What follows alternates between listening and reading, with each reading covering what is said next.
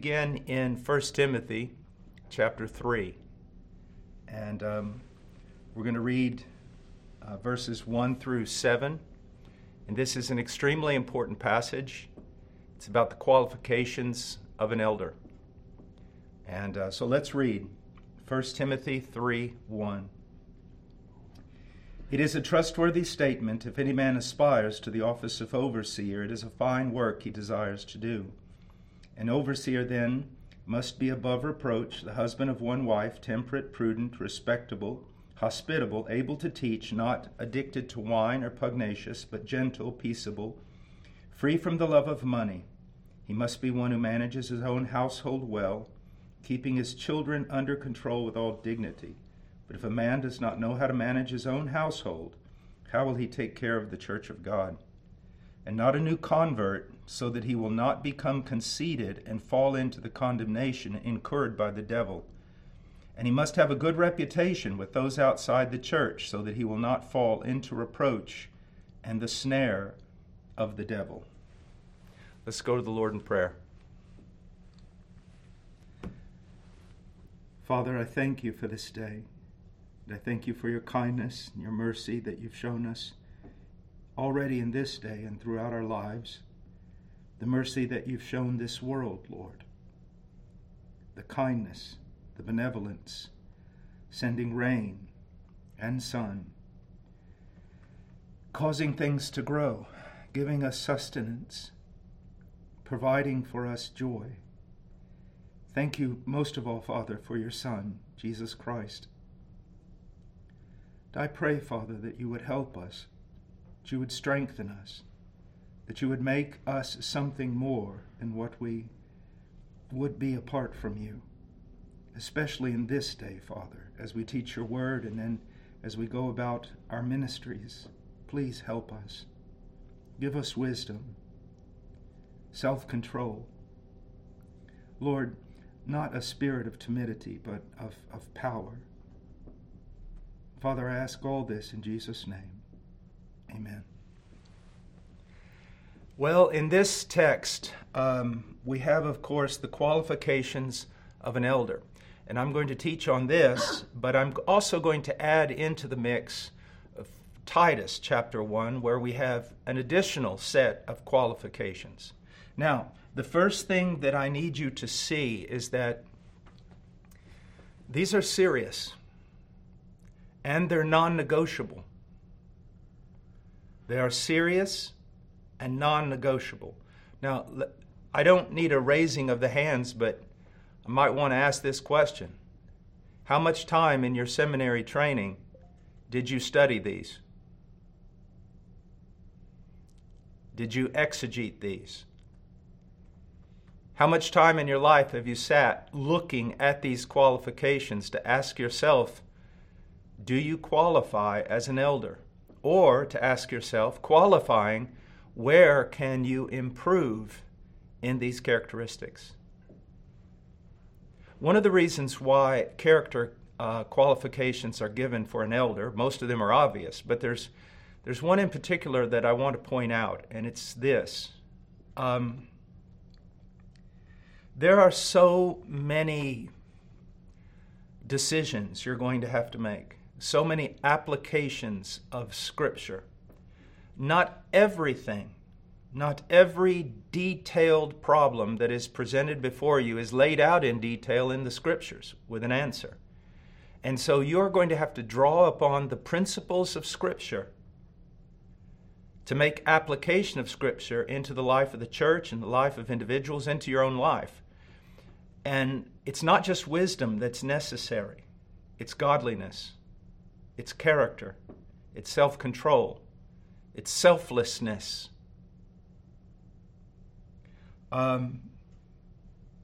Most elders who end up disqualifying themselves do so not because they're not the greatest preacher in the world, but because of character or a lack thereof.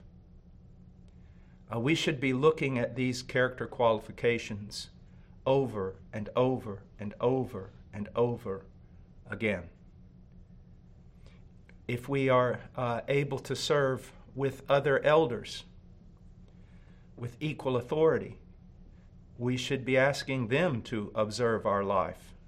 And because sometimes, we can be self-deceived. These are serious, men. And if someone has a defect, a real defect in one of these areas, then he does not qualify. Now that doesn't mean that an elder has to live a perfect life, but it does mean that there must not be stumbling blocks in his life, particularly, and strongholds in these areas that are mentioned. Now, another thing that I want you to see before we go on is that I've heard so many ministers, like evangelists or missionaries or Bible teachers, say, well, I'm not an elder, and therefore these do not apply to me. That's simply not true. That is simply not true. What we have here in the descriptions in 1 Timothy 3 and in Titus 1 are simply the descriptions of a mature Christian. And what Paul is saying is that if someone's going to be an elder, he must be a mature Christian. Very, very important. Another thing is this. When you graduate from seminary, you can make straight A's. I mean, make perfect scores on all your tests. But probably, apart from some extraordinary sin, no one in seminary is going to recognize whether or not you have or do not have these character qualifications. And therefore, you must be examined in the church, in the local church. And that doesn't mean, my dear brothers and sisters, if there's sisters watching this, that does not mean that you appear one night and several people ask you questions and then you're ordained to be an elder. It means you live long enough among that people so that they can recognize these qualities in your life. It is extremely, extremely important. Jesus said in Matthew 7:16 and 20, you will know them by their fruits. You will know them because you're able to judge them. One time when I was a young, very young pastor in Peru, these 3 men walked into church about 10 minutes before it started. And you could tell they were domineering men. They were intimidating men. And they saw me as this young pastor, about 28 years old, and they said, we're prophets, and we're coming here, we need to prophesy to the church. And the way they said it I hope it was righteous anger, but it kind of turned me at that moment. And I said, oh, you're prophets. How wonderful that God would send prophets to my church. They said, well, can we speak? I said, absolutely, you can speak. I said, stay here somewhere around a year, 6 months to a year. Let us observe all your fruit. And if you demonstrate yourself to be godly, then yes, I'll let you speak to the church. They got very, very angry. And then I told them, I said, I'm just doing what Scripture commands of me. It says, you will know them by their fruits. I don't know your fruits, so I can't let you speak. And being biblical men as you are, you know you must agree. Well, they got very, very angry and they left. And so I've been to ordinations where no one really knew the candidate because ministers were invited in from all over the place. They asked them a few theological questions and then they laid their hands on them. That is simply not appropriate. And so we're to know whether or not they have these character traits. Yes, we must concern ourselves with their doctrine. That is true. That is so true.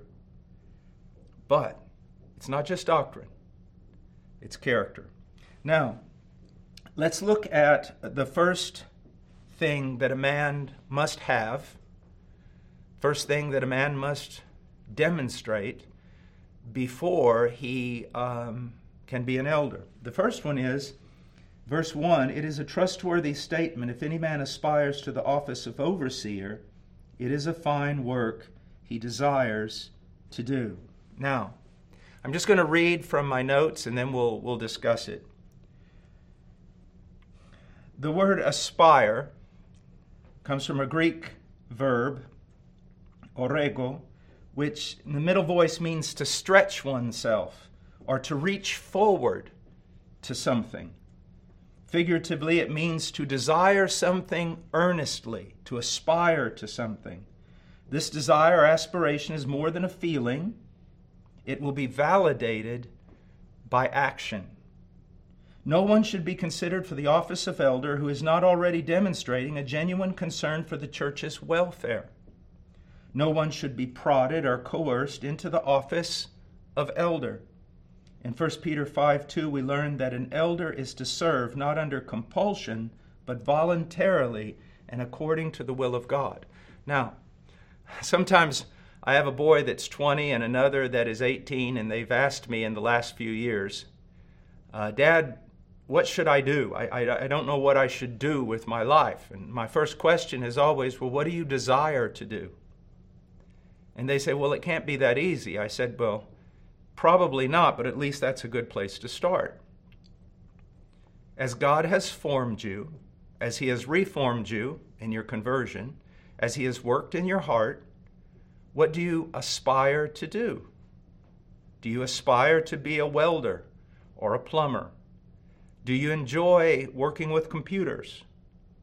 Do you think about preaching? What do you aspire, desire, long earnestly for? And that's where we start. Now, I want you to see something, that the aspiration of a man is validated by his actions. So you see a man in your congregation who is not usurping authority, is not standing in the place where only an elder should stand, but you see in him a pastor's heart. You see in him the heart of a minister. Now his giftings, because within the body of elders, giftings can be quite different. You can have elders that are given primarily to proclamation. Those who have more of a ministry of individual pastoring. Maybe you can have elders who are more evangelistic, going outward, or even elders who are concerning themselves with the mission outreach of the church, whether domestic or foreign. You see, so the question is, do they aspire, and then do you see them actually doing things? Are they voluntary? Are they voluntarily giving up their time? Do you see them caring for people? Do you see them talking to you a lot about, I met this person the other day in our church and they're hurting. Can I go minister to them? Can I talk to them? Is there anything you need me to do? You see that they're honestly, genuinely concerned. For example, in the book of 2 Corinthians chapter 8, it says that God put an earnestness in Titus's heart. And Titus wanted to go to Corinth. Apollos didn't want to go. And that doesn't make him bad. God hadn't put a desire in his heart to go. But God had put a desire in the heart, an earnestness in the heart of Titus. Is there evidence that God has put an earnestness in the heart of the person who desires, of course, to be an elder? Now, another thing that you need to see is that desiring something is not enough. You know, my daughter saw someone singing on a stage the other night, and absolutely amazing voice, well-trained, extraordinary young person singing on a stage. And she said, Dad, I want to sing on that stage tomorrow night. And I said, well, you need to practice. And she said, oh, I have already done that. And then I said, well, you need to practice more before you can go on a stage like that. And she said, well, I'll tell you what, I'll practice for 5 days and then you take me to that place with that big stage. You see, she aspires to it. Does she qualify for it? No. And just because you long to be something doesn't make you that something. You know, I could long to be a brain surgeon and buy one of those brain surgery for dummies books and read it for about 4 days, but you probably wouldn't let me pick up a drill and start operating on your head. You see, so it's more than just desire. It's qualifications. And most of these qualifications have to do with character. And in every case where I have seen men ruin themselves, it's almost always with regard to character. And so we really need to put a lot of attention here. Now, in our circles, where do men put the great emphasis? Well, they put the great emphasis on doctrine, don't they? Are you confessional? Do you agree with these historical doctrines of the faith? And that is extremely important. And yes, I'd put that first, because without good doctrine, good character means nothing. But I don't think we put enough emphasis on character, on virtue. You know, oftentimes in a seminary, and I appreciate good seminaries, I really do. But oftentimes in a seminary, so you have a young man who goes to Bible college and he makes straight A's. Then you put him in the master's program and he makes straight A's. Then you put him in the PhD program, he's the top of his class. And then as soon as he graduates, you give him a professorship. That's one of the things that's probably wrong with seminaries. Because the question is not just, is he intelligent, but is he godly? And not only that, does he know how to function, not just in academic circles, but does he know how to function in the church? Does he know how to function in the church?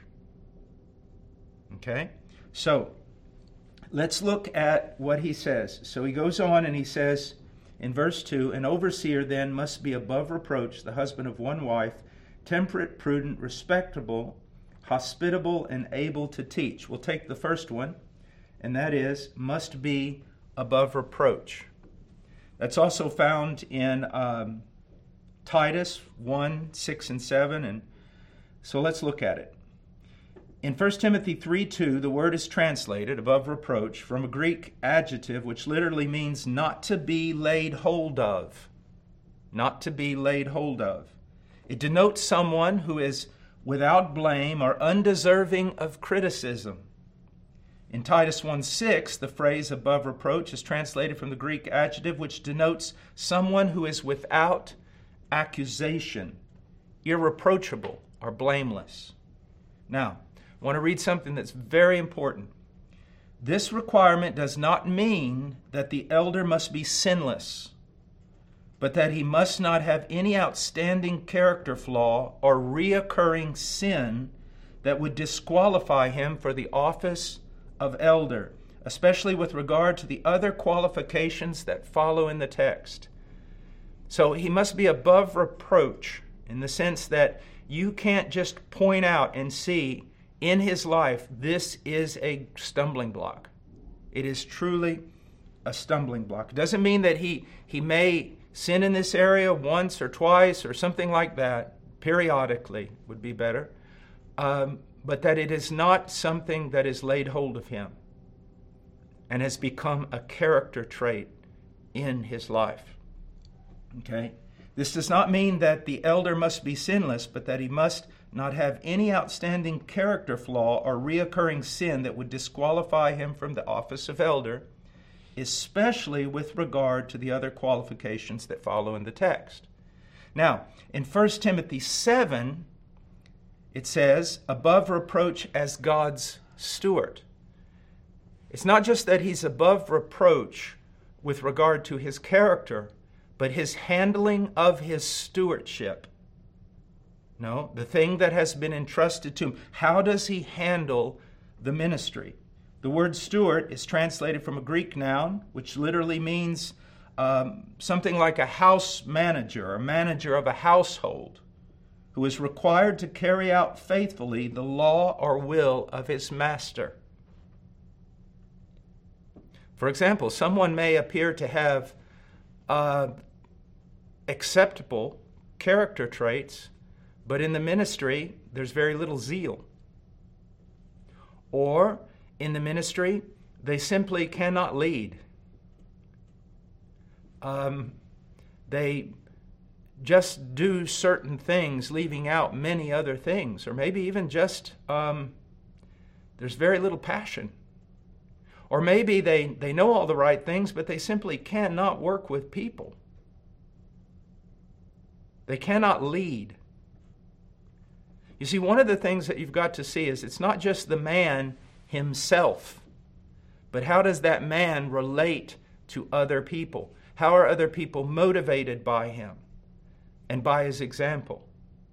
How can he think through the problems, not just to allow the church to cope, but to actually go forward in ministry? That there's actual fruit in what he's doing. Not just coping, not just getting by, but there's fruit. Now we need to be careful when we say that, because all ministries have a time of apparent fruitfulness and times where there's apparent barrenness. Both of those things are necessary and occurs in all our lives. But when you look at his ministry, his stewardship as an elder, what is happening in the church? Is the church becoming more and more healthy, or is the church becoming more and more full of ailment and sickness? Very important. And it can be a very sincere man, and yet he's showing by his fruit or lack thereof, this is really not where he belongs. Now, let's go on. The elder as a faithful steward of God is wonderfully illustrated in Luke 12:42.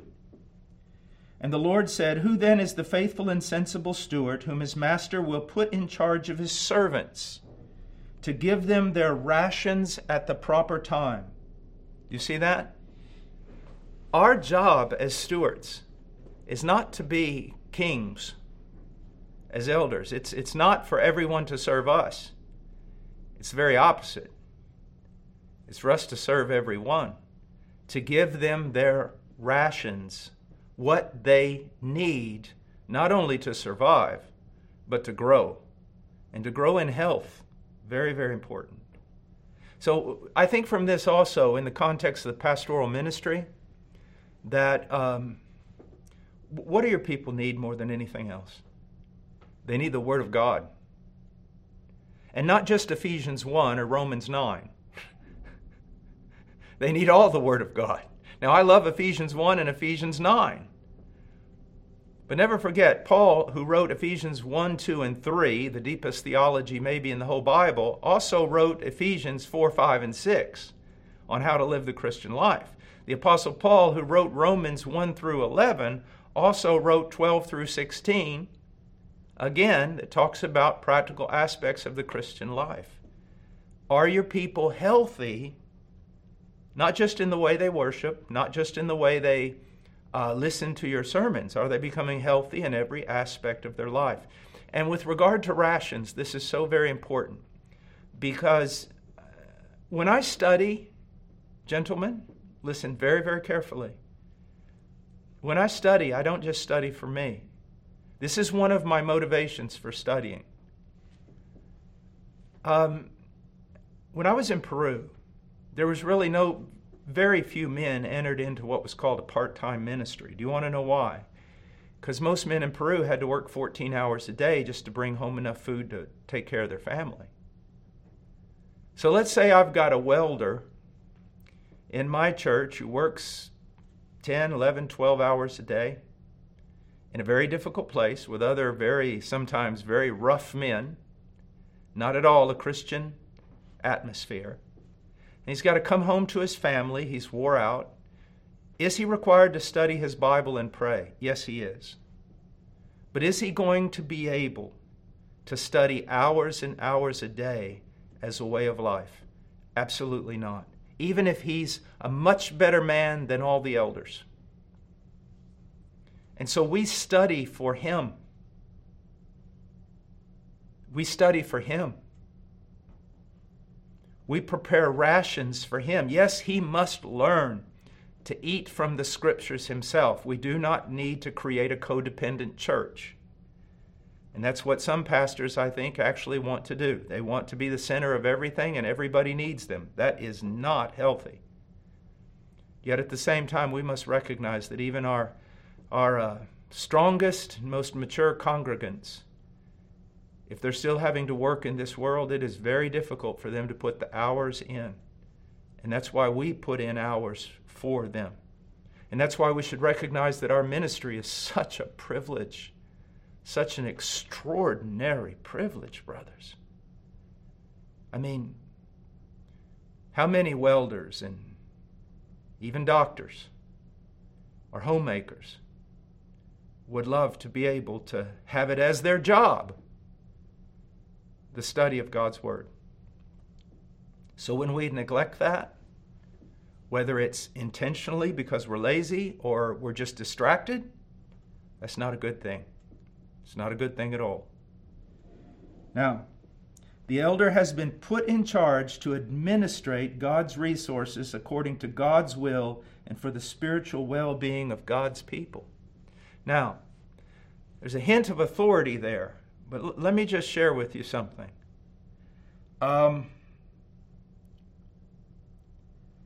Not only do you need to go to God, primarily, to find out what God's people need, since you're not omniscient and you're not receiving visions every day, I hope, it would also be helpful to go to your congregation and ask them, what do they need? Where are they hurting? What don't they understand? I've never really understood that, why so few ministers actually ask people where they're struggling. Usually when I go before, this weekend, I was standing before a group of about 15 men who were all going to go into the ministry. And I asked them. Everyone else just got up and lectured. I got up and I said, before I give my lecture, or whatever you call it, may I ask you a question? Do you have any questions about anything? Are you struggling in any area? Because I probably don't need to lecture on brain surgery if the man in front of me has his leg half cut off. I probably need to go sew up his leg. You say, well, we just can't constantly respond. No, we can't. But we still need to know the heart of the congregation and what's going on in the congregation so that we can help. So now we go from there. An overseer must be above reproach. And now look at the first qualification. Now later on he's going to hit family, but just immediately he's going to talk about faithfulness and marriage. The husband of one wife. The husband of one wife. Now literally, he must be a one-woman man. That's what literally it means. He must be a one-woman man. This does not mean that an elder must be married. But if he is married, he must be an example of marital faithfulness to his wife, before the congregation, and before the world. Do you understand that? He must be. When you see him, you see a man faithful. I always tell young men this. On your wedding day, when you look into the eyes of that girl and you tell her, yes. When you say yes to her, you're saying no to every other woman on the planet, including to some degree your mother. The most important person now in your life, not to the neglect of your mother or your sister, but the most important woman in your life at that moment is your bride. Your bride. So, all conservative Bible students agree that this phrase prohibits ordaining a man who's a fornicator, an adulterer, or a polygamist. However, and I want to be honest here, it is debated as to whether or not this phrase prohibits a divorced man from ever being ordained. Now, some affirm that a divorced man cannot hold the office of elder because he cannot be an example of marital faithfulness. Others argue that a divorced man may be ordained if he has repented and reestablished his testimony before the church and the unbelieving world, 1 Timothy 3:7, by living an exemplary life for a reasonable period of time. Now, I have known godly men who have fallen down on each side of that equation. I know godly men that hold to both opinions. So I'm not going to come here today to fight about this matter. I will say this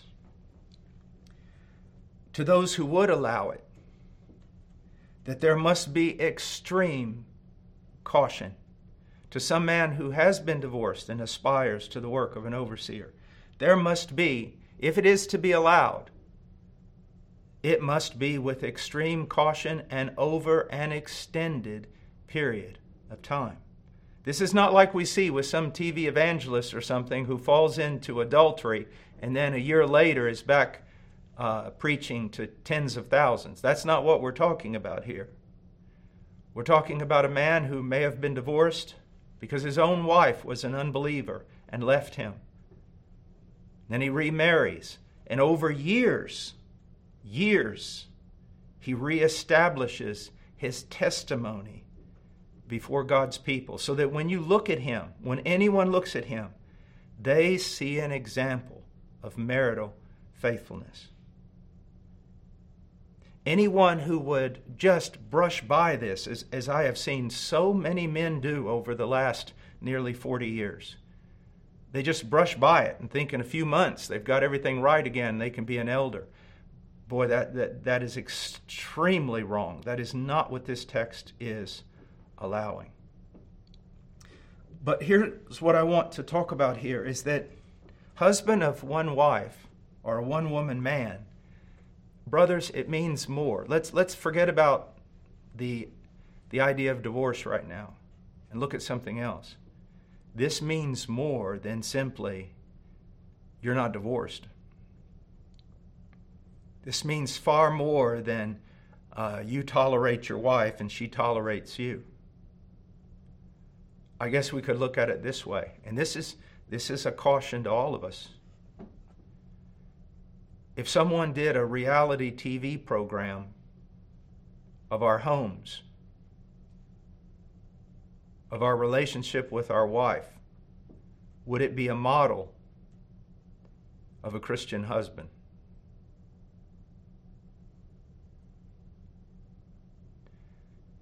So we're striving here for more than just, I didn't get a divorce, or we tolerate one another for the sake of a greater good, the children or the ministry. And I think we can all grow in that area. I mean, the only one who ever loved their wife perfectly has been Christ. And we need to take this with a great deal of seriousness. So, let's go on to the next. An overseer then must be above reproach, the husband of one wife. Temperate is the next word. It's from a Greek adjective which in the early Greek meant not mixed with wine or sober. In time, it came to denote a man that was sober-minded. I mean, there was some seriousness to him. He wasn't silly. Now, he could be absolutely funny, winsome, fun to be around, but not silly, not absurd, not ridiculous, not a clown. Not a clown. A man that is sober-minded, rational. He thinks through situations. Now, all of us at times will move out of the realm of rationality, especially when we're in times of severe trial. You know, a lot of fighters have said everyone has a plan until they get punched in the face. How many times have you gone into a situation where you prayed, Lord, give me wisdom, help me with self-control, everything else, but the situation was so dire you found yourself getting angry pretty quick? Now, if that happens sometimes, it needs to be repented of, but it doesn't disqualify. But if our life is not marked by being sober-minded, rational, circumspect, that means carefully looking where we step, self-controlled, restrained, and orderly, if our life is not that way, then there are problems. I know men that are like this in the ministry, but with their finances and home, they're not like this at all. You see? So it's not just about being temperate within the body of Christ, about being temperate in your home, being temperate in your diversions, your entertainment, your hobbies, being temperate in the way you spend your time, temperate in the way that you spend your money. This is a man who is in control of himself, a man that is able to bridle his thoughts and tongue and actions. Now, bridle the tongue and bridle the actions are a lot is said about that. But bridle the thoughts, that's something that isn't preached enough. You know, a lot of great counselors have said to people, I don't know who first came up with this phrase, it definitely wasn't me, but you need to stop allowing your heart to preach to you, and you need to preach to your heart. We need to be very careful about being controlled by thoughts that are not according to the Word of God or not according to reality, or thoughts that about something that could be, but there's no certainty that it is. Do you see? This is very, very important. A man must also control his thoughts. For example, let's say that you're working at church and some of the other elders or workers or somebody in the church meets with someone and they go in a room and it seems like it's secretive, and immediately the thought is going to cross your mind. The thought that crosses your mind is not going to be, they must be in there secretly desiring to pray for me, or planning a surprise party for me because they appreciate me so much. No, you're going to watch them go in that room, and the thing whispered in your ear is going to be, what are they doing? Why did they leave you out? Something's going on. Do you see? So not only controlling our tongue and our actions, but controlling our thoughts, because they can get carried away. We all know that. We've all probably experienced that. Now the opposite would be the opposite of being temperate is a man driven by passions, to be irrational, immoderate, or extreme. Now here's the thing you need to understand, and this is pretty much in church history, you can see it. Men who are extreme in their devotion to Christ need to be very careful, because your passion can be turned into something negative. It can be turned into something negative. When you see, for example, that some man is acting in a way that's doing great harm to the body of Christ, you can turn to an extreme temperament, come against him. You must be very, very cautious. Very cautious. Now, the next thing after temperate is prudent. Prudent. 1 Timothy 3:2 and Titus 1:8. It's from a Greek adjective which literally means, it's the combination of two words, the idea of being safe and the idea of the mind. A safe mind. It denotes someone who is safe or sound of mind. I know people who are dangerous in their thinking. I mean, in 1 second, they will jump off into something that is just, they're going down the wrong road. They're going down a rabbit hole. I mean, I've seen men do that theologically. I've seen them do it in their daily life, in situations of counseling, all sorts of things. They take action far too quick. They're willing to jump down a rabbit hole far too quick. Or they're able to, for example, if I sat down with some of you, if I knew you really, really well, like I know David or some of you, I could sit down and talk about all things about eschatology. I could throw out just wild ideas, things that have crossed my mind as I've been studying Scripture and things like that. Why? Because I know with whom I am speaking. Another mature believer who knows that I'm speaking, as we say in English, with a grain of salt. I'm just sharing ideas, possibilities. But I would never get up in a pulpit and do the same thing. Or be with a young believer, I wouldn't say, hey, what do you think about this matter in eschatology? I was thinking the other day, wouldn't it be amazing if? You see, that's not prudent. That's not prudent. Or to see everything in an exaggerated way. Like, well, there's just so many ways, you find out that one thing's going on, but you exaggerate it to the point where it turns into something else. Absolutely not. Need to be prudent. Now, it's a man who is sane, sensible, well-balanced, and moderate in his thinking and behavior. In Titus 1:8, the word is translated sensible.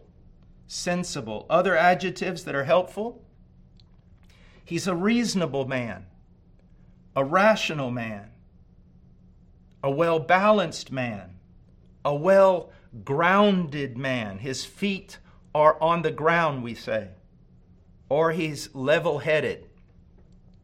He's not turned one way or the other. There's not an inclination. He's neutral. He looks at the facts. Now, in verse 2, an overseer then must be above reproach, the husband of one wife, temperate, prudent, respectable, it says. Now, this is from a Greek word, kosmios, which is related to the word cosmos, which denotes an orderly arrangement, as in the order of the universe. The word came to mean someone who is orderly in their personal conduct and management, and thus worthy of respect and confidence. It is the very opposite of a disorderly person who mismanages private and public affairs. So, you're worthy of respect because of your personal conduct and your management or stewardship of that which has been placed under your authority. Do you see that? Now, I'm really hoping that those of you who are elders, I'm hoping that you're not getting a false sense of condemnation where you think, oh my, I need to leave the ministry. But I am hoping that, like me, when you read these things, you're going, wow, I need to improve in this area. There's a reason, I don't know how the French do it, but there's a reason, I don't even know how the Americans do it now, but it used to be in the military, you had to make your bed in such a way as a soldier that when they threw a coin down on it, that coin would pop back off the bed. Everything had to be tucked in perfectly. Every button had to be perfect. When you cleaned your gun, you had to do it the exact correct way, and everything had to be perfect. Now, why would a bunch of generals or sergeants or colonels or captains worry about how someone made their bed? Well, they needed men who were orderly and who followed orders. You see, in Hollywood, it's always the slob who never keeps the rules, who breaks all the rules, who's untidy, uncouth, who ends up saving the universe. In reality, that's not the way it goes. It's the guy who makes his bed. And I want to tell you, there is also levels of the way a minister may dress, but we need to be careful. I was at a church a while back, and the sermon was really, really good. But everything was just the preacher's shirts hanging out because it looks cool. All these different things. It was just, people up there in flip-flops and all kinds of things. And maybe that's wonderful for some people. But we are to demonstrate order, not just in our management of things, but in our dress, in every part of us. It doesn't mean everybody has to wear a tie or this or that, but we need to see order. There's a religious group that is famous for making furniture and things like that, building barns and stuff, and I wouldn't agree with a part of their theology, that's for sure. But there is something interesting. Their furniture, their farms, everything reflect an order because they believe God has ordered the world. Their furniture has beauty to it, but simplicity. What they do, they want it to reflect God. Now, be very, very careful when everything you do reflects culture, that you change like the wind. You see. Now, a lot of the rules I grew up with, I guess no one even thinks they apply anymore. But I remember when I studied at the University of Texas, and I graduated from the business school there. And, we were even told there that the way you dress, that there is, the cutting edge fashion, even in the business world. But that doesn't instill as much confidence as the classical way of business dress. Classical, traditional, not flashy, straight up, always the same. You see? Now, I'm not going to tell you how to dress, but I am going to tell you, you need to figure out a way that your conduct, your speech, the way you dress, the way you make your bed, the way your office looks, ought to reflect something orderly. Orderly. There's actually a famous motivational speech out there by a military man who is highly respected. And basically the title of the speech, or you can find it online, it's Make Your Bed. Because he talks about if you get up in the morning and make your bed, no matter what happens during the day, how bad the day is, no matter what a disaster, whatever, you're always going to come back to a bed that was made.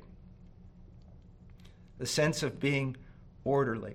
You see, because of movies, literature, but especially movies, have you ever noticed that the guy who seeks to do everything right and be proper and orderly and everything always ends up not being the hero, but the problem? And the slob who's a drunk, who doesn't keep any of the rules, who hates kids, has been divorced 4 times, always ends up saving the world. That's intentional. Not necessarily by the filmmaker, but I believe that it's demonic. It's just constantly chipping away at what God has determined. You see, if you want to, there's a form of Chinese fighting that was developed. Tradition says it was developed by a woman who had to fight a man. It was a challenge. If she lost, she would have to marry him, and had to fight this man. Now, whether it's true or not, I don't know. And she realized, I can't hit as hard as he can. So instead of having one big hit, I've got to hit one place over and over and over and over again. Now, the devil, he doesn't come in and just literally just throw everything down. So imagine that you had a huge building and you had a foundation like this. You're not going to be able to knock out that foundation or knock out the building in one fell swoop. But he'd chip here, chip here, chip here, chip here. And eventually what happens? It may take millennium, but it's going to crash.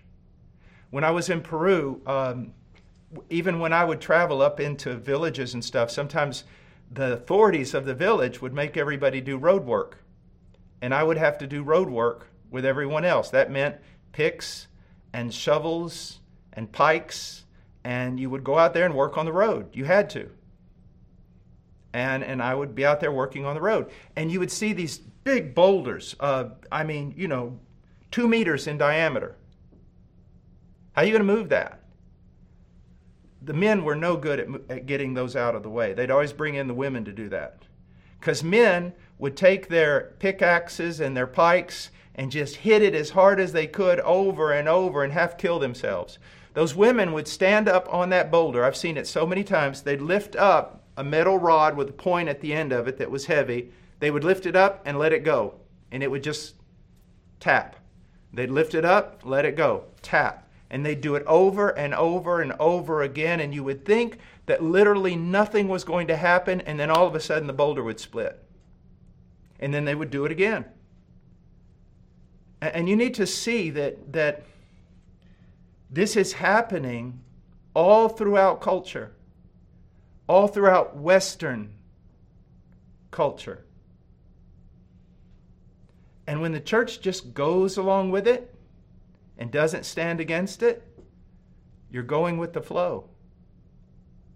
The church, if it's going to be effective, cannot say, look, we're just like the world, just nicer and cleaner. That doesn't work. So, respectable. Now, 1 Timothy 3:2 and Titus 1:8, it also says hospitable. Respectable, hospitable, and able to teach. Hospitable comes from the Greek word philos, meaning friend, and xenos, meaning stranger. An elder must literally be a friend to strangers. Now, he must open his home to others, especially to those of the faith. Now, this does not mean, when I was a young Christian, I wanted to just, do everything without much sense.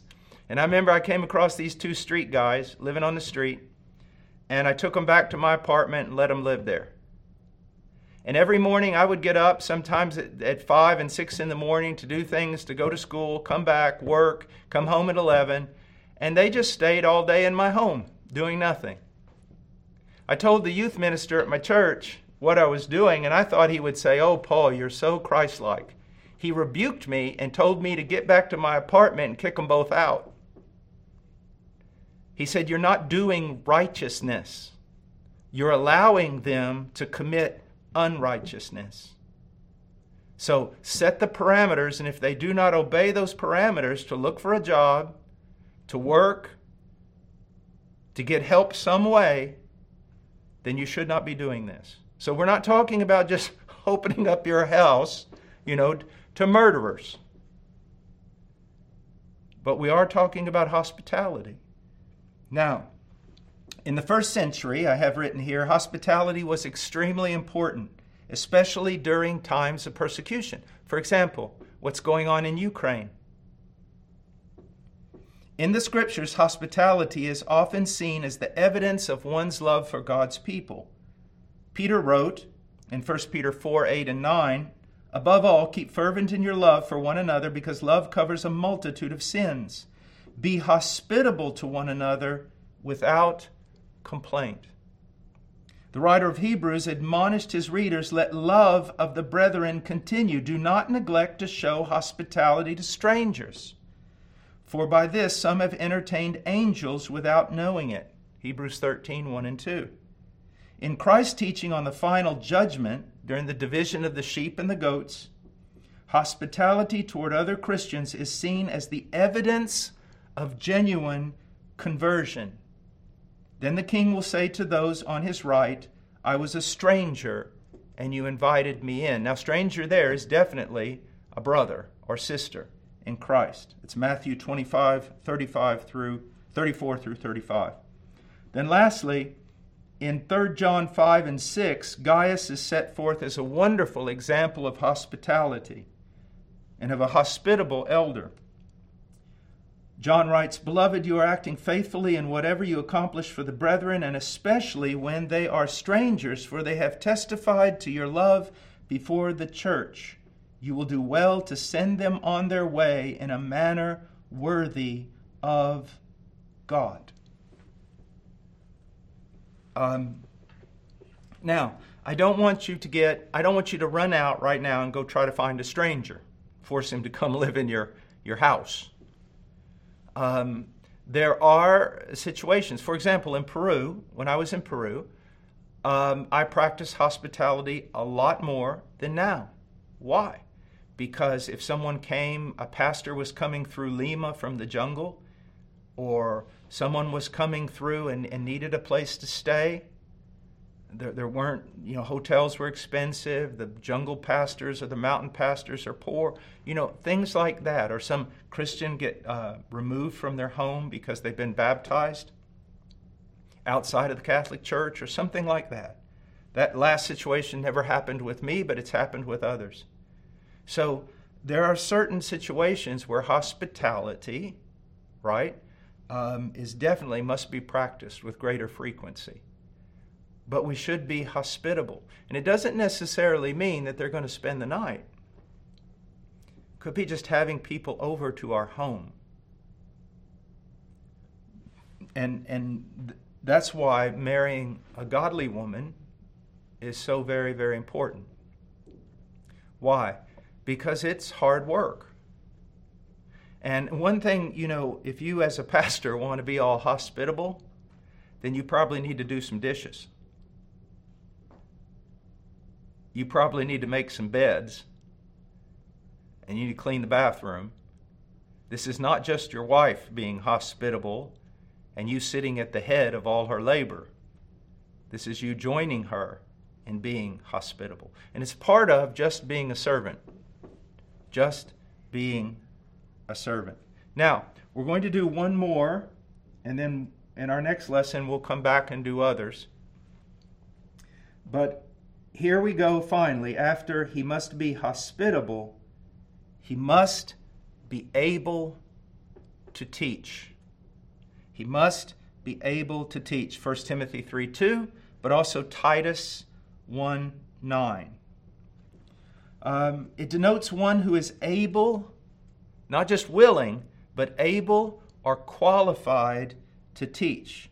The elder must love the Scriptures, study the Scriptures, submit to the Scriptures, and be able to communicate the truths of the Scriptures to individual believers and congregations. Now, I think it's very important here. I believe in the Scriptures in a parity of elders. If you disagree with me here, that's fine. But I don't believe that there is a pastor and then elders. I don't believe that at all. Because there's nowhere that division is made in the New Testament. You're either an elder or you're not an elder. The word elder, pastor, overseer all apply to the same office. Now, I do believe that within the elders there can be men of distinct gifts that help determine distinctions in ministry. I don't think it's really probably good to put titles on that. For example, he's the elder of leadership. Does that mean he's the only one who leads? Because that's not biblical. Or he's the elder of teaching. Does that mean he's the only one that teaches? You see, I believe you're elders or you're not elders. And that's what I would call parity of elders. Yet within that, organically, you recognize some men are more gifted in other areas. But elders are elders. And one of the things I think that young men have done in this drive for eldership has been very, very wrong. Prior to the last 10 or 15 years, talking about eldership, most churches were very congregational, but in a wrong way. First of all, the membership was oftentimes not fully converted, that's for sure, or not even majority converted. So carnal congregations, uninstructed, immature because of a lack of preaching, and then everything was kind of a democracy, and usually the pastor had to do everything they said or everything the deacon said, because the deacons have more authority than the pastor, because in many churches, pastors only last about 18 months, where deacons are there for years. So that was wrong.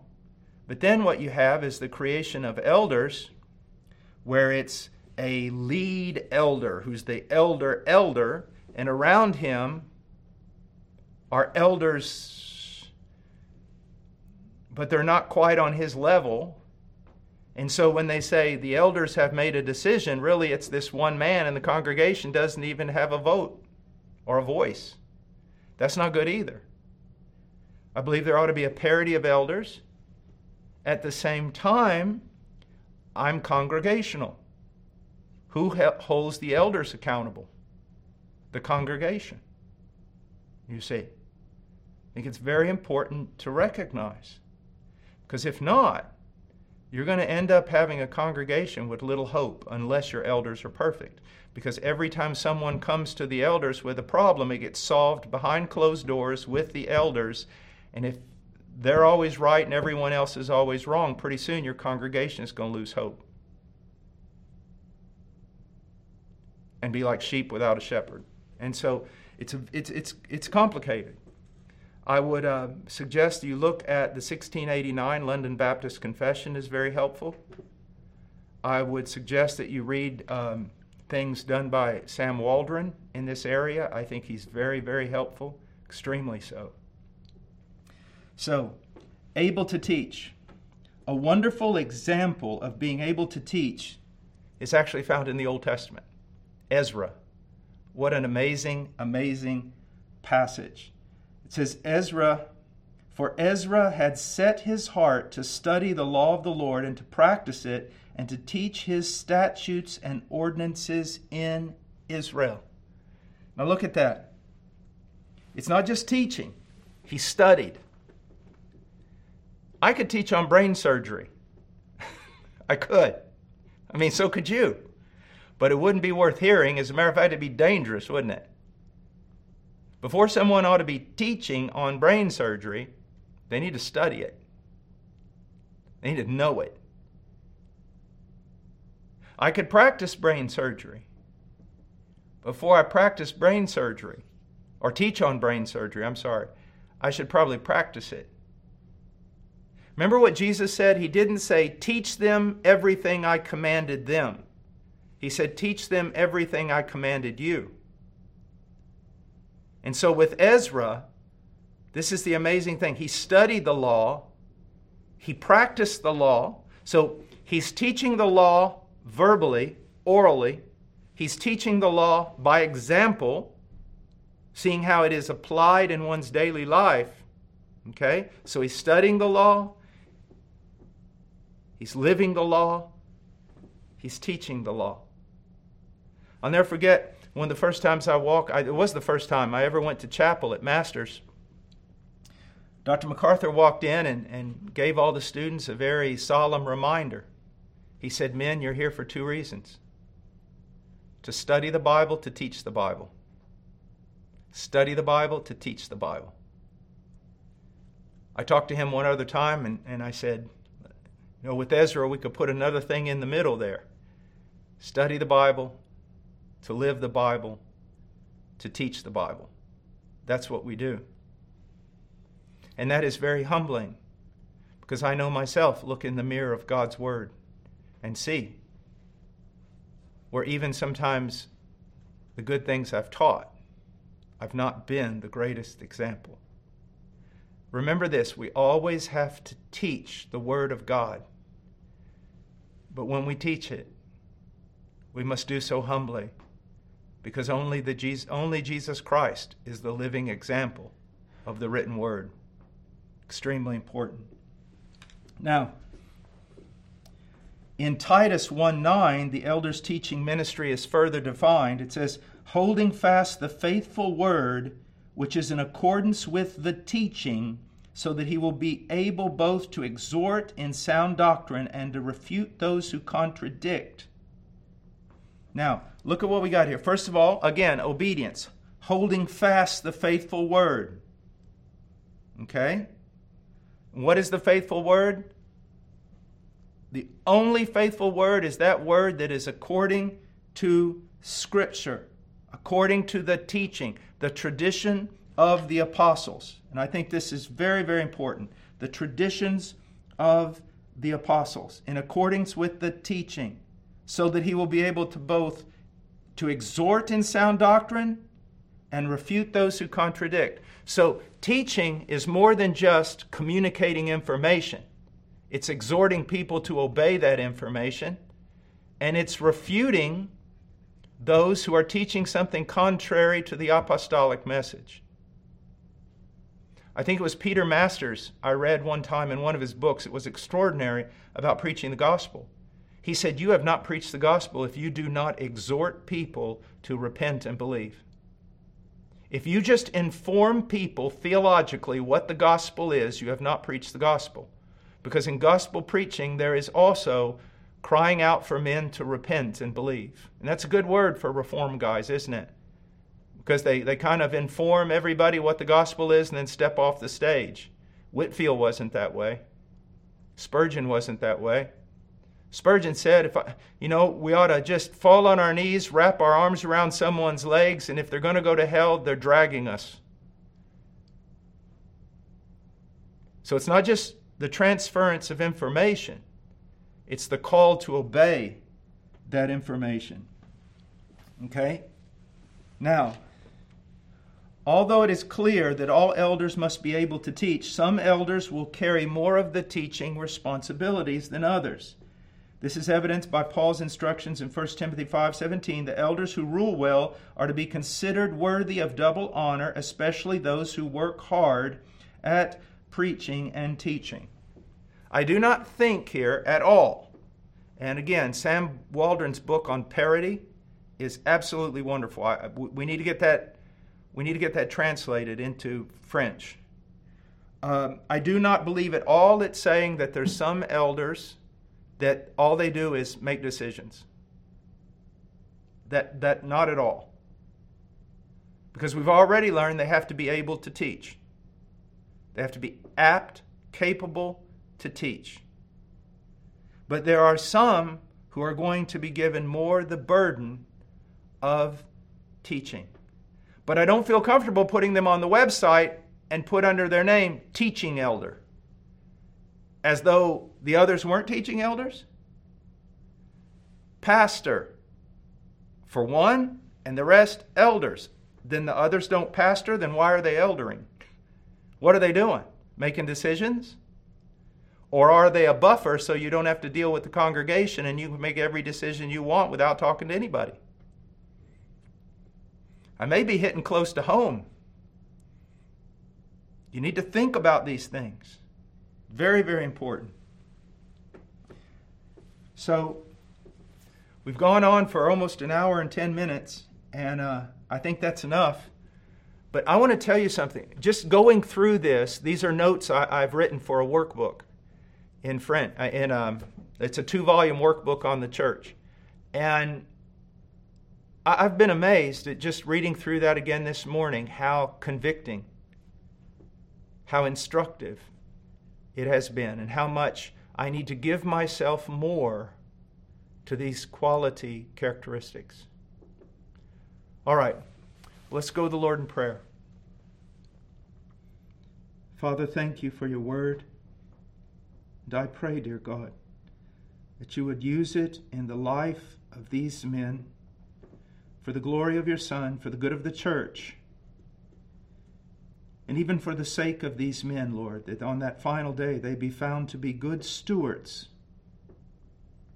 of their office. Father, I ask all this in Jesus' name. Amen.